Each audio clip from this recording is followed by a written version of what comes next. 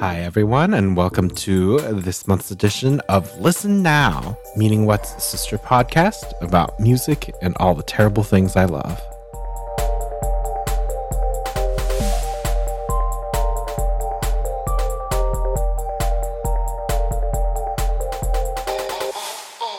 This month, we're going to be doing a brief little glimpse into K-pop, a music genre that has taken over the world, and maybe let's take a look at why. So, disclaimer, because this is involved in the internet and people have voracious fans on the internet, I am by no means an expert on any of this, nor would I really consider myself a fan in the sense of knowing all the things that you need to know to get the passport into the internet fandoms for these things. But I think there's a lot to appreciate about the music, and fascinating to take a look at how it develops. And as you've heard in other episodes during May about how Eastern culture intersects with Western culture and their interactions, I think K-pop is a fascinating Korean expert to take a look at, especially at how it interacts with Western musical tropes. So a brief history into K-pop. The modern version of K-pop started in the 1990s and existed apparently pretty solely as just a subgenre of the South Korean music industry, but as part of a greater movement called the Hallyu, or the Korean Wave, which is kind of the proliferation of Southern Korean culture throughout the world, especially starting in Asia. K-pop, in the sense that we know it, with boy groups and girl groups being big things known by people besides Koreans, kind of began in 2005.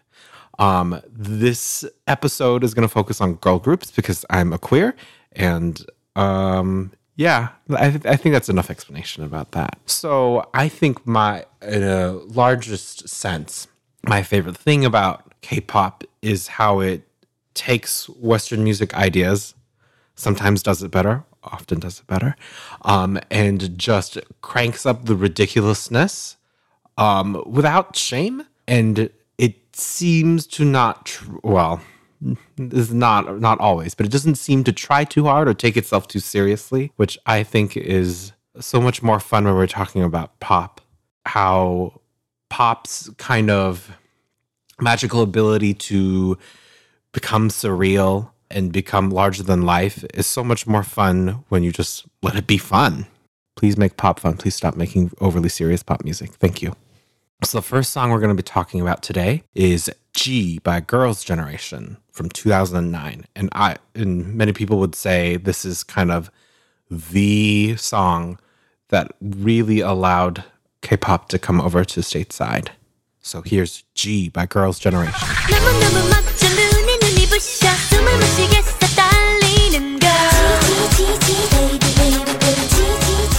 So I think in many ways, this is literally a perfect piece of bubblegum pop. It is just so immaculately well engineered, and like the writing and structure are so good. You don't even know what it's about. I don't understand Korean. Something about first love, maybe, but it is just such a titanium piece of pop music that it does that magic thing where pop is able to be so specific and so general at the same time that it appeals to allegedly almost everyone.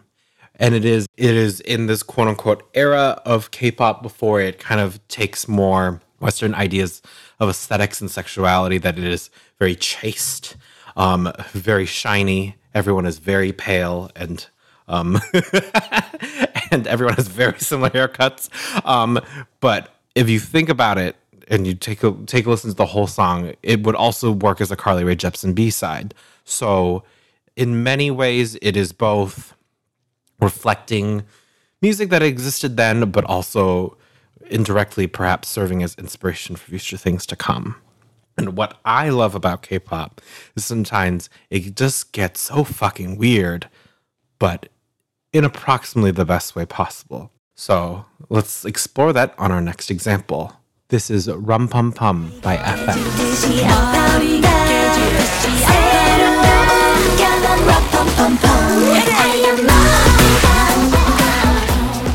It's so fucking weird, isn't it? We have this onomatopoeia, which we will find over and over again in K-pop song titles, but also pop song titles. So indebted to that, we have a little drummer boy marching band approximation, but then slide guitar and flamenco and synths. And it is going in so many weird directions. And I think not often do you find like Western stateside pop willing to take those kind of weird risks and just owning it. And they do it with such utter sincerity and seriousness that you have no choice but to buy it. And I think it's fun when you can take a very formulaic structure and formulaic version of music and actually innovate or actually experiment. That is something I highly encourage all music to do. And I guess if I had to say, if anything, I'm that a group that I'm as close to a fan of, I'd say it's FX, who I believe are no longer together, just in their ability to take risks and choose genres. I don't know if that's their management, whoever, kind of helmed their music. But this next example is a very potent example of following trends and executing them in a way that is improving upon the trends. This is Four Walls by FX.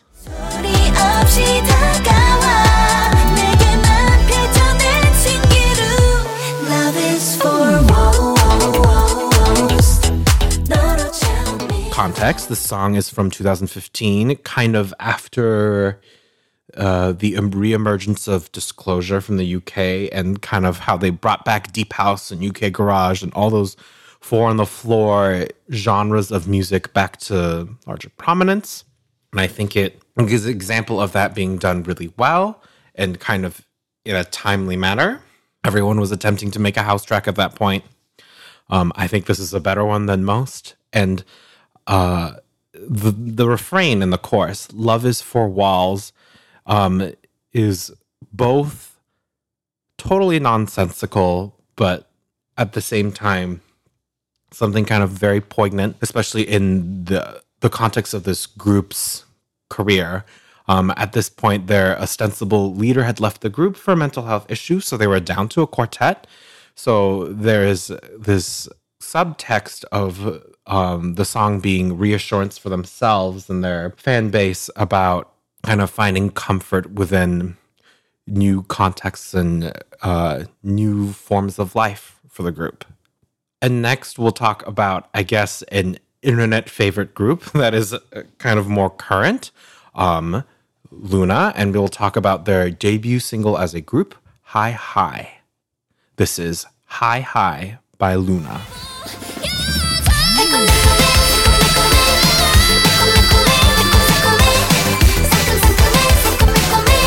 Talking about the song first, you'll find that this group has perhaps, out of most K-pop groups, the biggest stamp of approval from those who consider themselves music critics. And a lot of it has to do with their choice in taste making and in their choice in who they surround themselves with.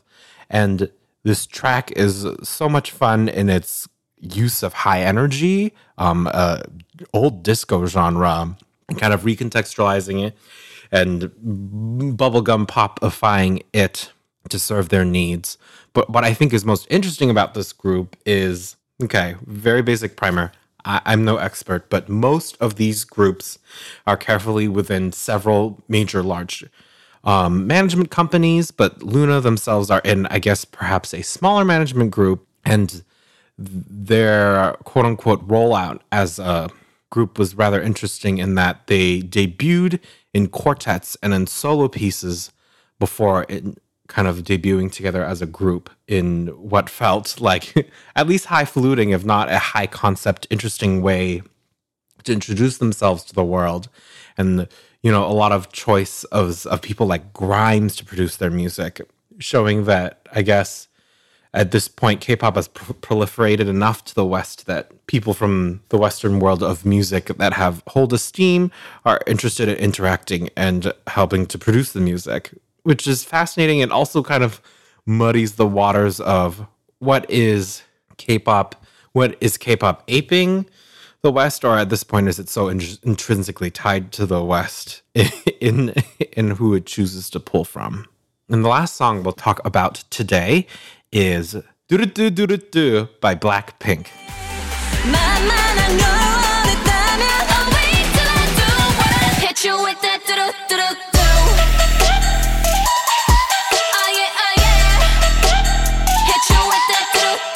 Blackpink, if you have been hiding under a rock, is, I guess, the most successful current K-pop group that has made large inroads into the West in terms of success and notoriety. And this song was kind of their real big global breakout in 2016. Again, the use of onomatopoeia, which I think is like that, if you want to kind of very cynically say, like, what is engineered to be the most appealing to everyone and understandable to everyone, while choosing noises that transcend language and are easily understandable by all are a great choice to maximize appeal to all markets.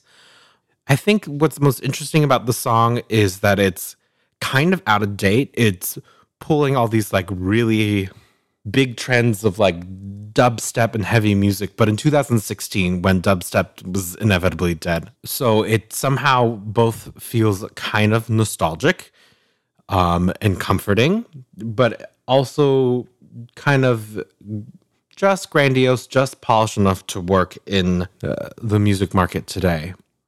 Perhaps for me, the biggest disconnect with K-pop is it feels like there's a high barrier to entry as a fan. There's a lot to know. There's a lot of content out there, and there's a voracious fan base that is kind of terrifying to interact with. And this is the moment where I feel like I'm 10,000 years old and an ancient citizen of the internet. But then again, is it all that different from when we were all obsessed with boy bands and girl groups in the 90s? Probably not. It's just that we have the internet to say every single one of our opinions out loud for everyone to see now. I hope, if anything, that you took out of this very brief primer of K-pop, because I don't imagine, dear listeners, that you are the ideal target group for K-pop, is that it's a very successful genre and or machine that is so good at kind of extracting or understanding what is popular or what is going to be popular and recontextualizing it in ways that are simultaneously really digestible to listen to, but also fun and sometimes exciting. Thanks again for listening, and I hope you have a nice month.